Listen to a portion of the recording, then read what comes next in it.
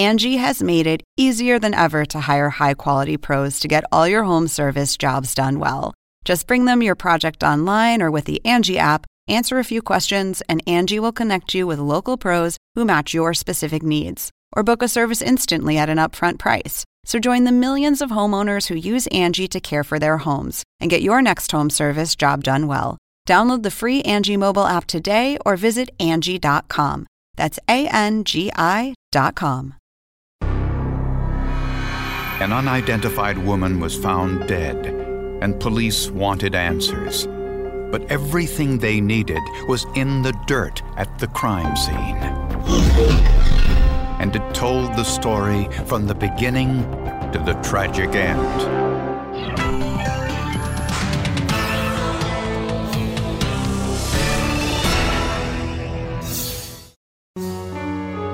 As the sun rose on the farmlands outside Delano, California, a farm worker saw something he never expected, that his farm had become a crime scene. The scene indicated what was a very violent crime. There was obviously strong evidence, even initially, tend to indicate there was a sexual assault. The victim was a young teenaged girl. She was nude and had been beaten and stabbed to death. No one would have been around to hear any screams, and it was the kind of place where there wouldn't have been just someone driving by, certainly on a dirt road off of the main road. She had no identification, and she didn't match any missing persons reports. Police found a pair of jeans near her body. In the pocket was a keychain with the initial F.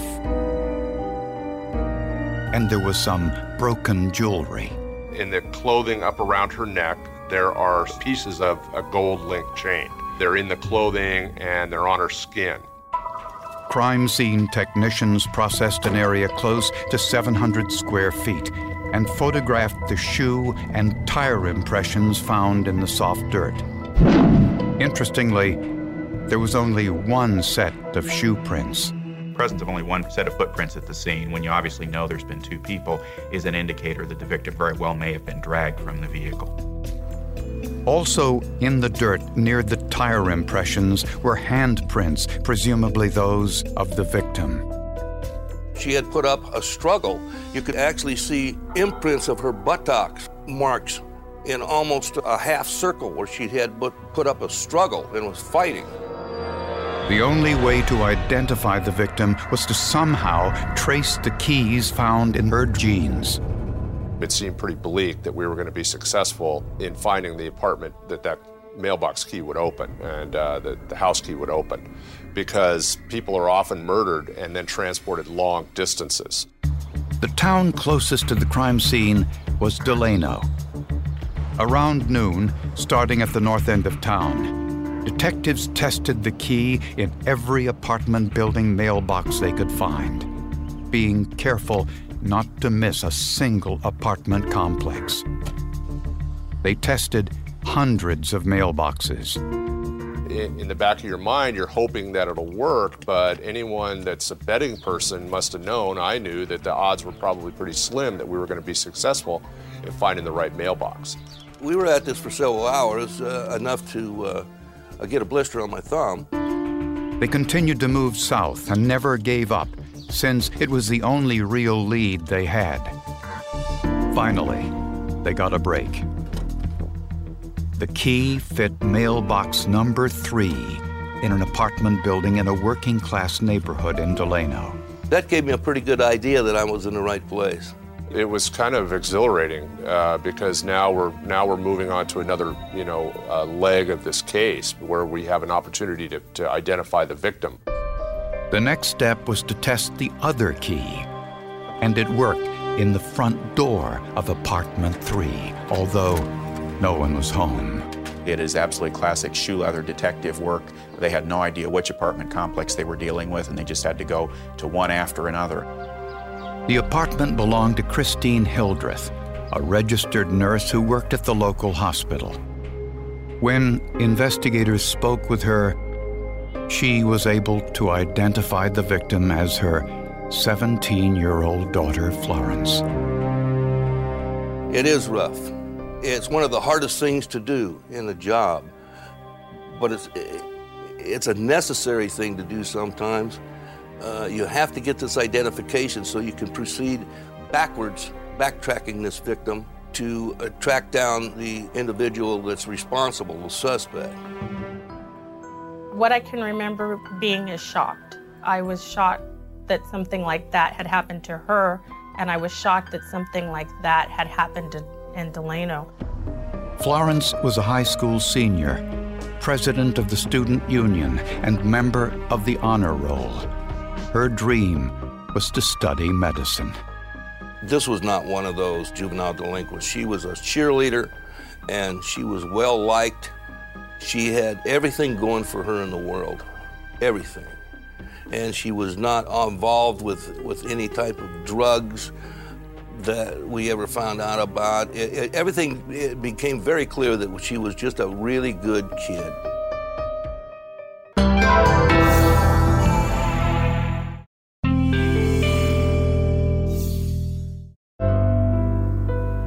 "17-year-old Florence Hildreth was found murdered in the farmlands outside Delano, California. Investigators had clues, but no suspects. The medical examiner identified the cause of death as multiple stab wounds to her neck, and there was evidence of sexual assault. Toxicology tests found no alcohol or drugs in her system. She was such a quiet person. She kept to herself. She didn't really bother anybody. You would think, why would anybody want to hurt her? When forensic experts analyzed the evidence found at the crime scene, they were astounded by the quality of what they saw. It looked as though the perpetrator was wearing a new pair of Brooks brand athletic shoes, size 12. I can't believe it. It's very unusual to have that kind of detail where you can actually make out the name brand of the shoe and the fine detail, even down to the characteristics of the shoe. And the tire tracks were also telling. The right front tire had left its impression on the side of a small mound of dirt. It showed the letters D, S, and V on the lower sidewall near the tread. They were probably from the words limited service, which was printed on the side of spare tires. That's extremely unusual. I've never had a situation where you actually had words imprinted like that from the side of the tire that you could see. The last time anyone saw Florence was the previous evening around 10:30. She was walking home from her cousin's house, a distance of less than a quarter of a mile. The two possible scenarios detectives had at that point was either somebody that she knew came along and had offered her a ride and she accepted, or that she had actually been physically pulled off the road by a stranger. If Florence was abducted by a stranger, this was not good news for investigators. If you're dealing with a pure stranger situation, it's often very difficult to find a connection or a link between the victim and the killer. Her friends and family were convinced she would never get into the car of someone she didn't know. I think she felt like she could trust him and that he was going to take her wherever she needed to go, that he wasn't going to take her anywhere to harm. I don't think she would have put herself in harm's way, no. In the course of an investigation, police usually withhold certain information from the public. But in a small town, that's not always easy. And in this case, the gossip actually helped. Things about this case were already starting to circulate in the community. Even though we were keeping a lid on stuff, the community knew where her body had been discovered because they probably saw the law enforcement vehicles out there. And because of this information, a neighbor called police with a tip. She said she was driving on Cecil Avenue, not far from the crime scene, around midnight, and saw a red pickup truck parked along the side of the road. It was distinctive because it had ski racks. Delano's just a farming town in the middle of the Central Valley. We don't even have snow here in the winter, so most pickup trucks, and there are a lot in the area, are working vehicles, but ski racks on a pickup truck is very unusual. Florence's family knew immediately who owned that truck. It belonged to Rodney Berryman, an unemployed young man who was living with Florence's uncle. Berryman also had a criminal past. with several arrests in Los Angeles for drug-related crimes. When investigators questioned Berryman, he wasn't much help. He denied anything more than just knowing Florence. He denied having her in his vehicle. He just denied everything related to this homicide. He denied that his truck was at the scene, and in fact, he denied he'd ever been on Cecil Avenue, which is hard to do if you're in Delano for any length of time. It's a main drag. When police looked at his truck, they didn't see a spare tire like the one that left prints at the crime scene. And there was no blood inside the vehicle or any other signs of violence. The case was beginning to look like it would never be solved.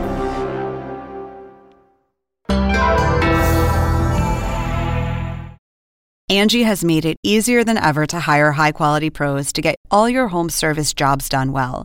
Whether it's routine maintenance, an emergency repair, or a dream project, Angie lets you compare quotes from multiple local pros, browse homeowner reviews, and even book a service instantly.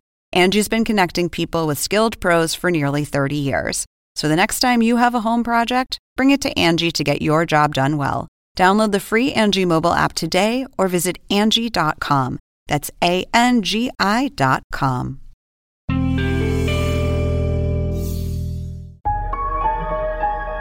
The prime suspect in Florence Hildreth's murder was Rodney Berryman, a 24-year-old drifter with a criminal history. He denied any involvement in the crime. He had not been in the area, the Delano area, very long. He'd come from Los Angeles. He was actually staying with Miss Hildreth's cousin and residing at that same residence, and had an acquaintance or relationship with one of her female cousins. At first, investigators found no evidence in Berryman's truck that could place the vehicle at the scene. But under the front seat was a clue that could have easily been overlooked.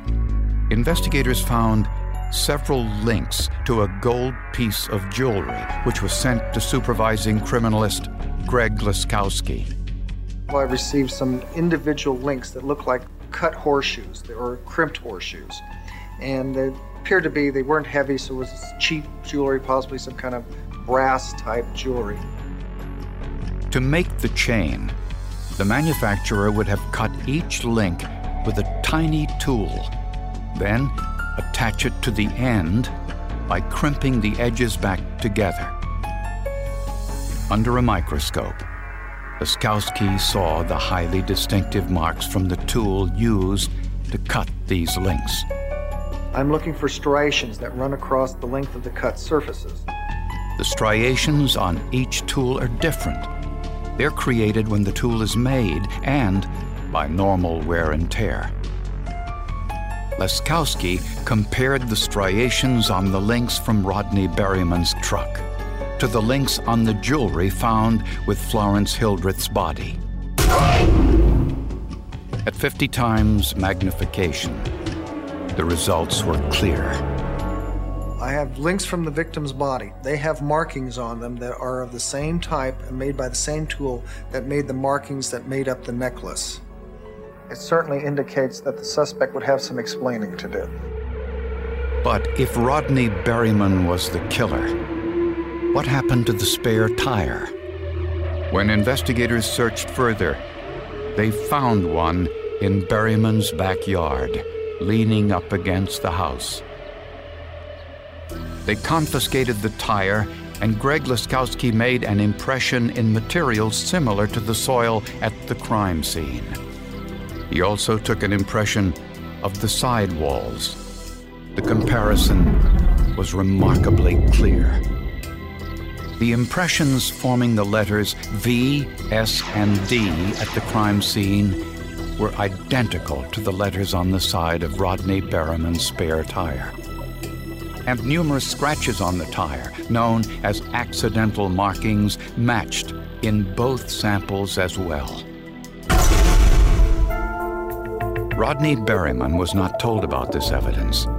During his formal interrogation, he was asked if anyone else ever drove his truck. He said, absolutely not. When Rodney Berryman says that no one ever, under any circumstances, drives his vehicle, well, that points pretty strongly towards him being in the vehicle. He was making negative, what they call negative statements. He was lying to me. And when somebody does that, you let them keep going with that, because the more they lie, the deeper they dig their hole. Berryman looked like he'd been in a fight.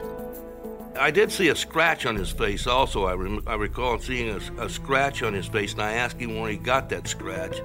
And he stated that he had gotten it during a basketball game with a friend of his. And investigators noticed he was wearing a brand new pair of Brooks brand athletic shoes similar to the impressions found at the crime scene. And on those shoes was even more evidence. When I was talking to him, I just looked down at his shoes and I seen some spots on them that looked like blood. Why, naturally, I am very pleased with this.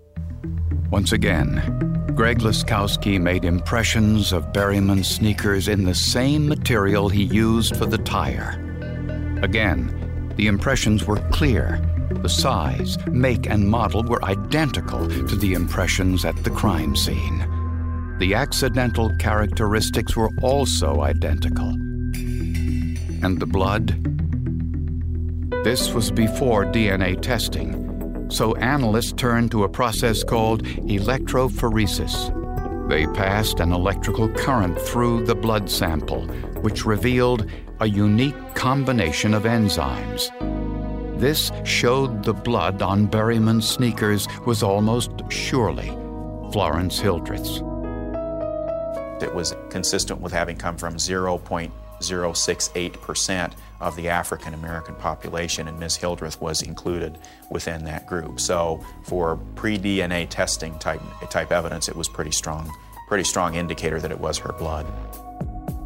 Rodney Berryman unwittingly left a generous array of evidence at the crime scene, which enabled investigators to charge him for Florence's murder within 24 hours of the crime.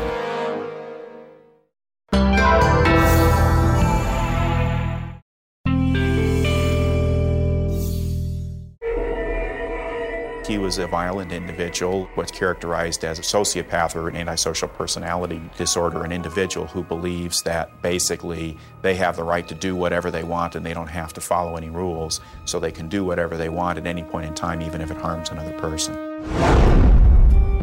One last bit of evidence sealed the case against Rodney Berryman. He denied Florence was ever in his truck. But a thumbprint was found on the passenger side dashboard. It matched Florence's print. That was another one of the things that really ensnared him. He denied that she'd ever been in the vehicle, and yet her thumbprint was there. That obviously can't have been there if she wasn't in the truck. Police believe that when Florence walked home that night, she was simply in the wrong place at the wrong time. Rodney saw her walking home.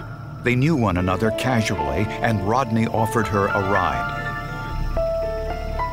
Come on in, I'll give you a ride. When she got into his truck, she left her thumbprint on the dashboard. Instead of taking her home, Rodney drove 12 miles away to a deserted farm.